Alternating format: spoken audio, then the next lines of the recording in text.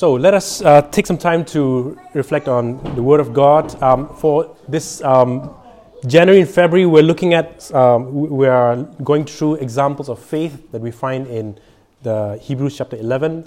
Last week we have seen the story of Abel and how he honored God, and his honoring of God was a sign of his faith. Today we look at Enoch, and we find this story in Genesis chapter 5, and we'll use this story of Enoch as a way to think about faith, as an example of faith for us. And the basic idea of Enoch's life of faith was that he walked with God. Okay, he walked with God. That's the main idea for today's message, that Enoch walked with God. So I'm just going to read the passage. We've got actually two passages that we're going to be thinking about today. The first one is from Hebrews chapter 11, verse 5 to 6. By faith, Enoch was taken from this life so that he did not experience death. He could not be found because God had taken him away. For before he was taken, he was commended as one who pleased God. And without faith, it is impossible to please God, because anyone who comes to him must believe that he exists and that he rewards those who earnestly seek him. That's Hebrews chapter 11. We get some idea of what kind of a person Enoch was, but not too much, right? There's not a lot of information given here. We see, I think, first of all, the very interesting thing is that Enoch did not die. He did not experience death. And I guess that is probably one of the things that is most memorable about him, that he did not die. So in order to get a more clear understanding of who was Enoch, let's look at Genesis chapter 11, and that's where we have a more fuller picture. In fact, it's not really full, but it's a bit of a glimpse on Enoch. So this comes from Genesis chapter 5, verse 18 to 24.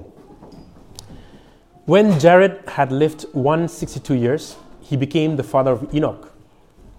And after he became the father of Enoch, Jared lived 800 years and had other sons and daughters. Altogether, Jared lived 962 years and then he died. When Enoch had lived 65 years, he became the father of Methuselah. And after he became the father of Methuselah, Enoch walked with God 300 years. He walked with God 300 years and had other sons and daughters. Altogether, Enoch lived 365 years. Enoch walked with God, and then he was no more, because God took him away. So there's Enoch. You can see there's not a lot of details in the story. All we know is that he lived for 365 years. He had his child at 65. And most importantly, he walked with God. The previous verse says he walked faithfully with God. Such a mysterious figure. And I think, Enoch as a person is so interesting. And I'll touch on this a little bit later. But I want to stray away from the complicated debates about who Enoch is, because it's not a lot to be taken here. I want to focus rather on the fact that he walked with God. So I want to reflect on walking with God as a metaphor for our life of faith. And as I was preparing, it struck me that there are many metaphors about life of faith. Like, for example, as a marathon, right? As a race. And I'm pretty sure, at least in my experience, I've heard a lot of sermons about marathon as a walk, as a life of faith. Or you might have heard the life of faith compared to a warfare, that we are essentially spiritual armies and all of that language. And you might have heard sermons about that as well. But to be honest, I haven't heard much sermons about the metaphor of walking. So if you'll excuse me, I want to spend some time reflecting on walking as an activity, like generally speaking, walking as an activity, because I think there's quite a few rich metaphors and things that we can learn from about our spiritual life as well. Walking as an activity.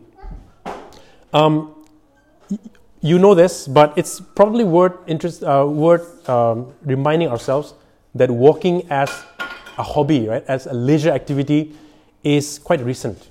To be precise, only in the 1780s, during the Victorian era, when before this, walking used to be for the poor and It's about like roaming around joblessly, or sometimes it's even tied with criminal intention. It was in the 1780s that many authors, William Wordsworth and Samuel Taylor Coleridge, these famous walkers, they're influencers of their generation. They influenced a whole new hobby of walking, and walking became a thing, such an important part of especially British culture, but also in America as well.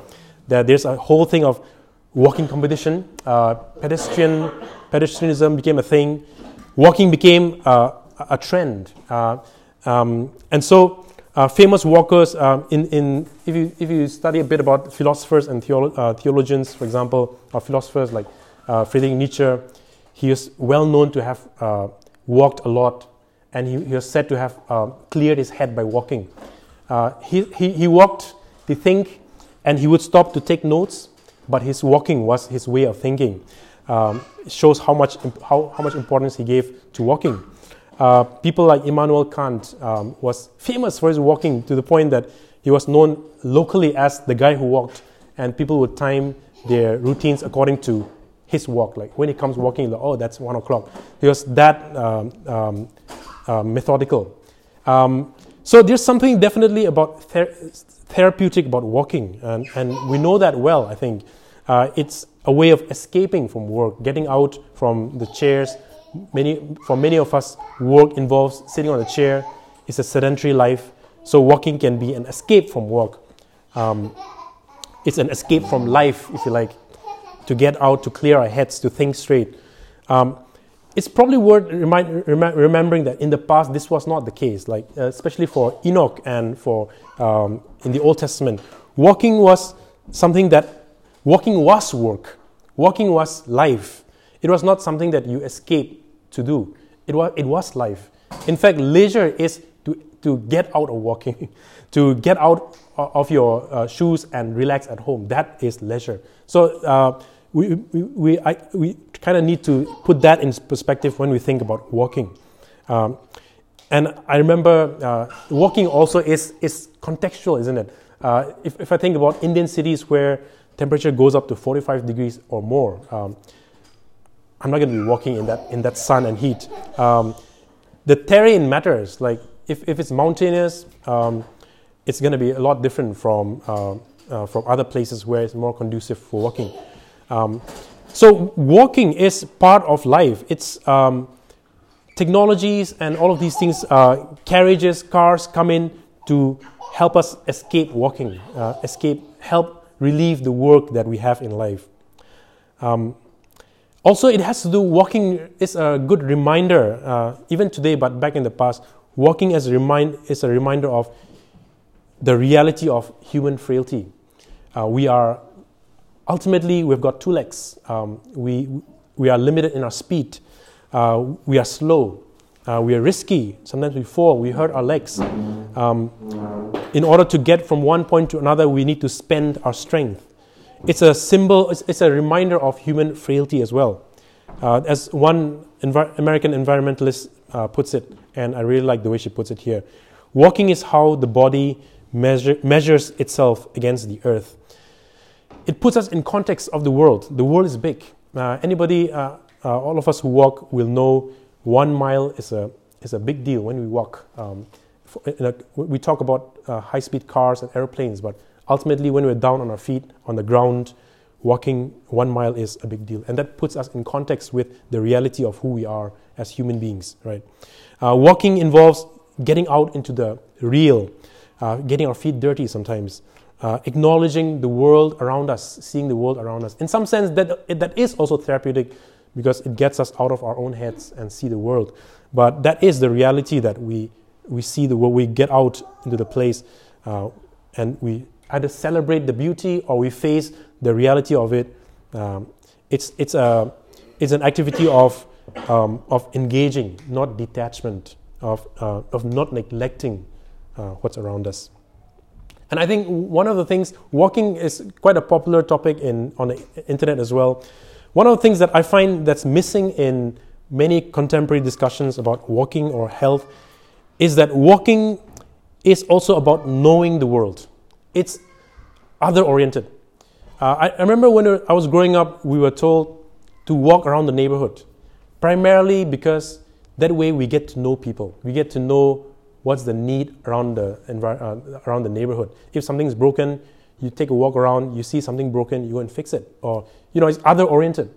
Whereas today, in much of the conversation, it's about what I can get from the walk, and which is fine. That's certain truth in that.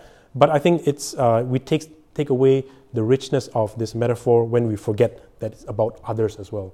We go out and see the world, and we go out and know the world, being present in the world, other-centered, connecting with the world, putting your ground and your feet on the ground, so to say. So it's not just the therapeutic element of it. It is also to understand the world and understand those around us. Walking together, of course, is an important picture. It's a symbol of standing together as frail human beings. When we drive in cars versus when we are on a plane, we have different speeds. But when we walk, we have the same speed. We all walk pretty much the same speed. And I think that's why walking is such a powerful imagery. Like people like Mahatma Gandhi, for example, his famous Dundee March, in which he walked with thousands of people as a sign of protest to the colonial government. It is said that Gandhi walked almost 18 kilometers for 40 years daily. And that, of course, there's a lot of things within that. It ties with his philosophy of ethics as action rather than thinking about it, and all of that. But what I'm trying to show here is that walking is a sign of solidarity with one another, walking together, right? When we think of friendship is all about looking at one another, talking to one another.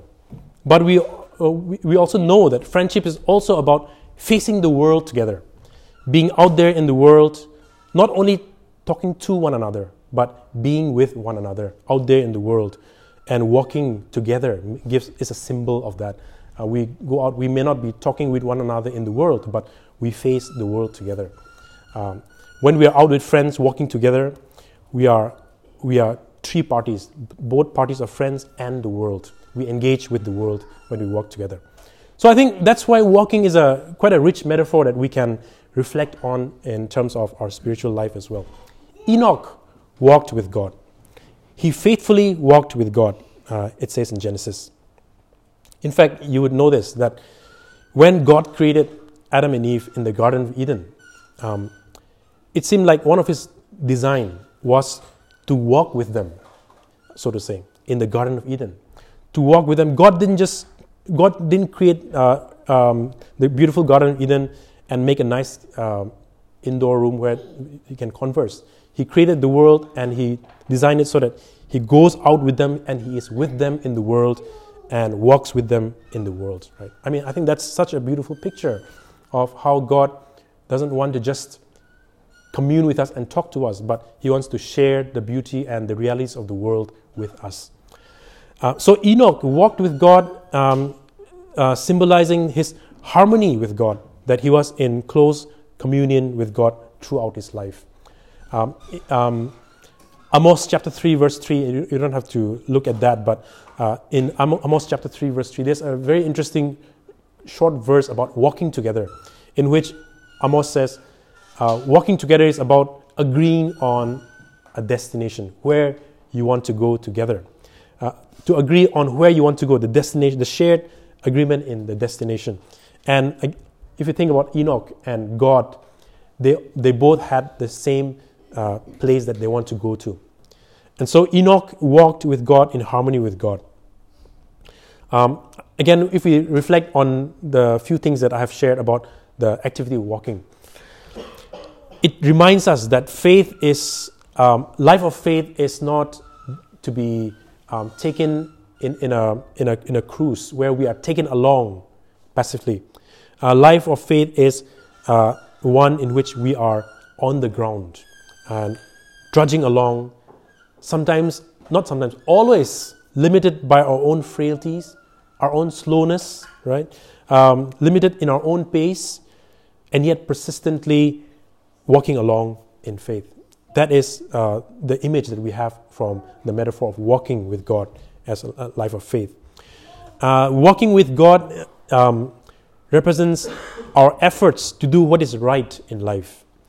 Every day, out in the world, not just in the church, not just when we read the Bible, but out in the world, out there, where we are striving to do what is right, to do what is God's will in our life. Yes, when we gather like this in a church, when we read the Bible, when we pray, we are, in a way, you might say, recharged. But we are recharged so that we can be out in the world, right? We are recharged so that we can be in the world to do God's will, where God walks with us as well. But there's also a positive element here. When we walk with our friends, we do it because there's an element of enjoyment, element of fellowship. And it may not always be actively enjoyment. When we walk together with somebody, say in a journey, our burdens are lightened. Our loneliness can be reduced. And that's also the image that we get when we think of walking with God. When we walk with God, we experience God's presence and God's realness with us. We are not alone. Friendship and fellowship of God is with us. And I think that's, I would suggest that that's a beautiful metaphor of our relationship with God. God calls us not just to sit across the table and talk to us, although that is part of it. He calls us so that we can be out in the world, journeying together, sometimes talking, sometimes not talking, but we are together as friends, engaging with the world and with one another through the things that we live, facing the world together.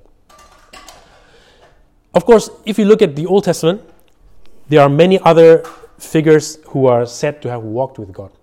Like Adam and Eve, as I mentioned, in the Garden of Eden, they seem to have walked with God. Noah, in chapter 6, if you keep going in this line of, in these verses, you'll find that Noah also walked with God. Abraham, it said, Abraham walked with God. The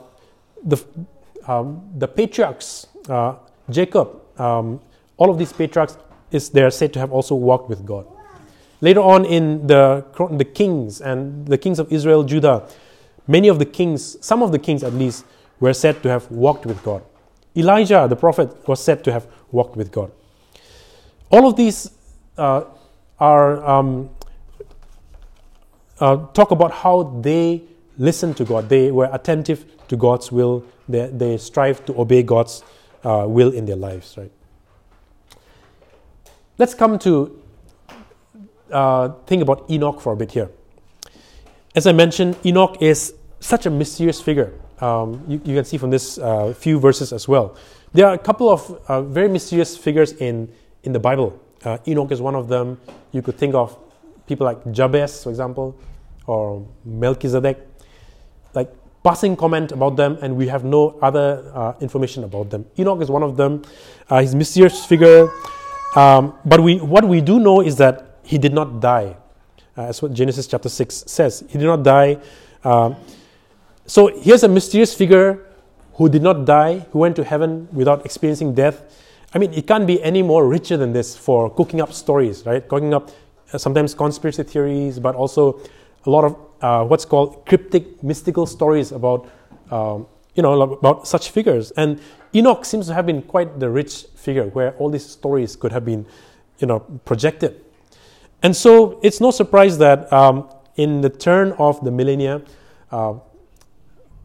from 500 BC to 70 AD, around that time, which is also called the Second Temple Judaism, there was a time when there was one of the popular thing to do in Judaism was to talk about the end, to talk about what's going to happen in the end of the days. Like it's called apocryphal.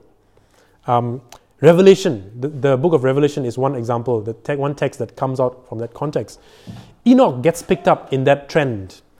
And so many stories, so many books and narratives about Enoch, because here's a guy who didn't die, here's a guy who went to heaven, so he's just the right figure to be talking about what's going to happen in the end, right? When God's going to come, when Jesus is going to come back, so on and so forth.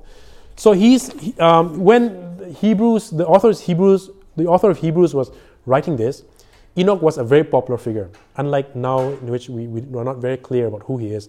But when Hebrews was being written, he was a very popular figure. He was very influential. A lot of the church fathers talk about him. And all of those are interesting. You could probably find the book of Enoch, for example. You could find it interesting. If you don't, that's fine. What we do know about him is that he was the great something grandfather of Noah. And like Noah, he lived a godly life in a sinful world. He lived a godly life in a sinful world. Just like Noah walked with God, Enoch has walked with God as well. In a world that was filled with idolatry, false gods, imperial cults, where the empires, the great dynasties were projecting divinity on the king. Kings are gods, so on and so forth. In that context, Enoch was set to worship God alone. He did not follow the idolatry, the false gods of the time. In other words, Enoch followed God's will. He obeyed God's will and he obeyed God's direction. And also, if you could just go back to Clement, if you could go back to Hebrews chapter 11. And also, we see a lot of the language here, especially.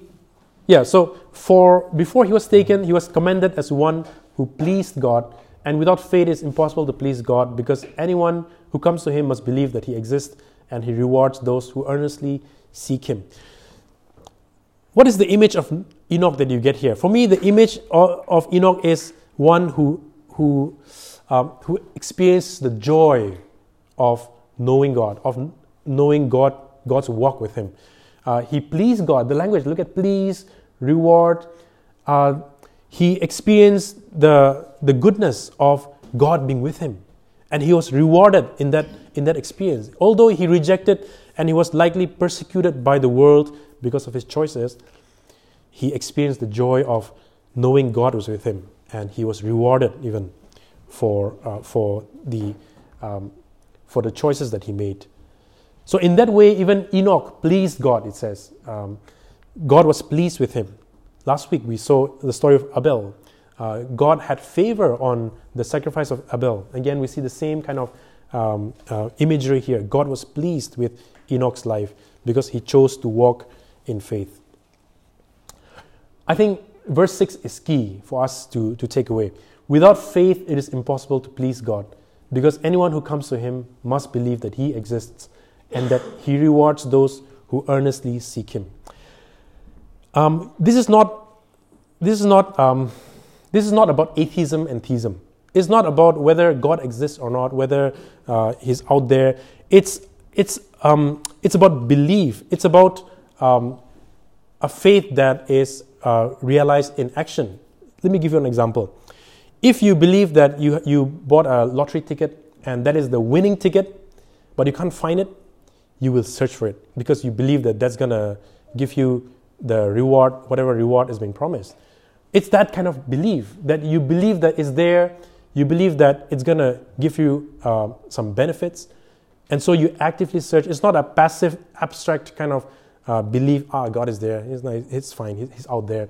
It's a belief that it is there, and therefore we must seek him. In the same way, Enoch believed that despite all that he's seeing in the world, God was there with him. God was walking with him. And so he seek after God in his life. If God is there, if the treasure is there, we must seek it. In the same way, if God is there, we must seek it. If God is there, we must not only seek him, but recognize what he's doing among us and even thank him. And the author of Hebrews promises us, when we seek him, he rewards those who earnestly seek him. When we seek him like that, when we believe that he's there and seek him, he will reward us by answering that prayer of seeking him. Psalm 23, right? The verse that you may know well. Even though I walk through the valley of the shadow of death, I will fear no evil, for you are with me. Even when we go through a situation in which it seems like we are alone. To believe that God exists is to believe that God is with me in this situation, and to believe that God is doing something that's going to be for the good of those who trust in Him. So with this kind of faith, Enoch actively sought after God. He was convinced that God exists, and he was convinced that God is walking with him, despite all his experiences. And the reward was that God found him. He found God. And God rewarded him, as it says, by taking him away, did not experience death, and God took him away. I think one final reflection about the story here. I found it interesting that I found it interesting that Enoch walked with God, and then God took him away to be with him. Right? You might think he's gonna live with God, and that's when he walks with God. But we see from Enoch that he walked with God in this life. He didn't wait for heaven, or he didn't wait for church to walk with God. He walked with God in this life. For 300 years, it says. That's a long time, right? For 300 years, in this life, he walked with God. Not only in church, so to say, not only when he's alone reading the Bible, but in the world out there, he walked with God. In fact, again, as I mentioned earlier, when we read the Bible, when we worship, that is to renew us, to kind of recharge us so that we can walk faithfully out there in the world. It is out there in life that we seek God and we experience His presence. We always remind ourselves, God created the world to walk with His creation, to walk in His creation with us. And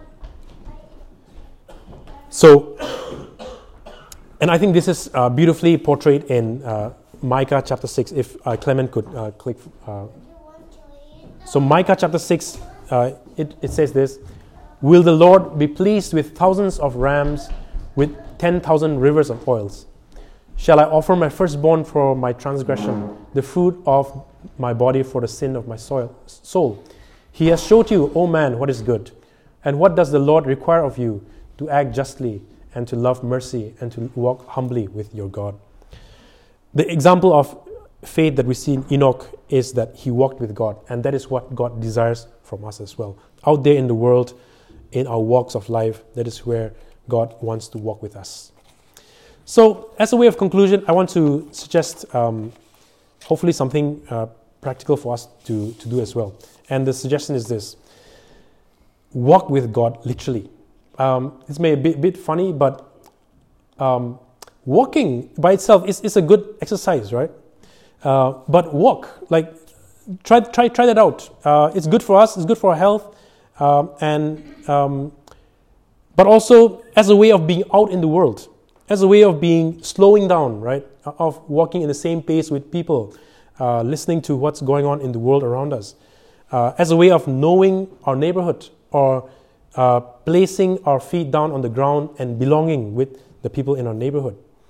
I was quite moved by the realization that Jesus walked a lot, right? He walked a lot. It allowed him to connect with people. It allowed him to be available for people. Remember when a lot of people would reach out to him for healing?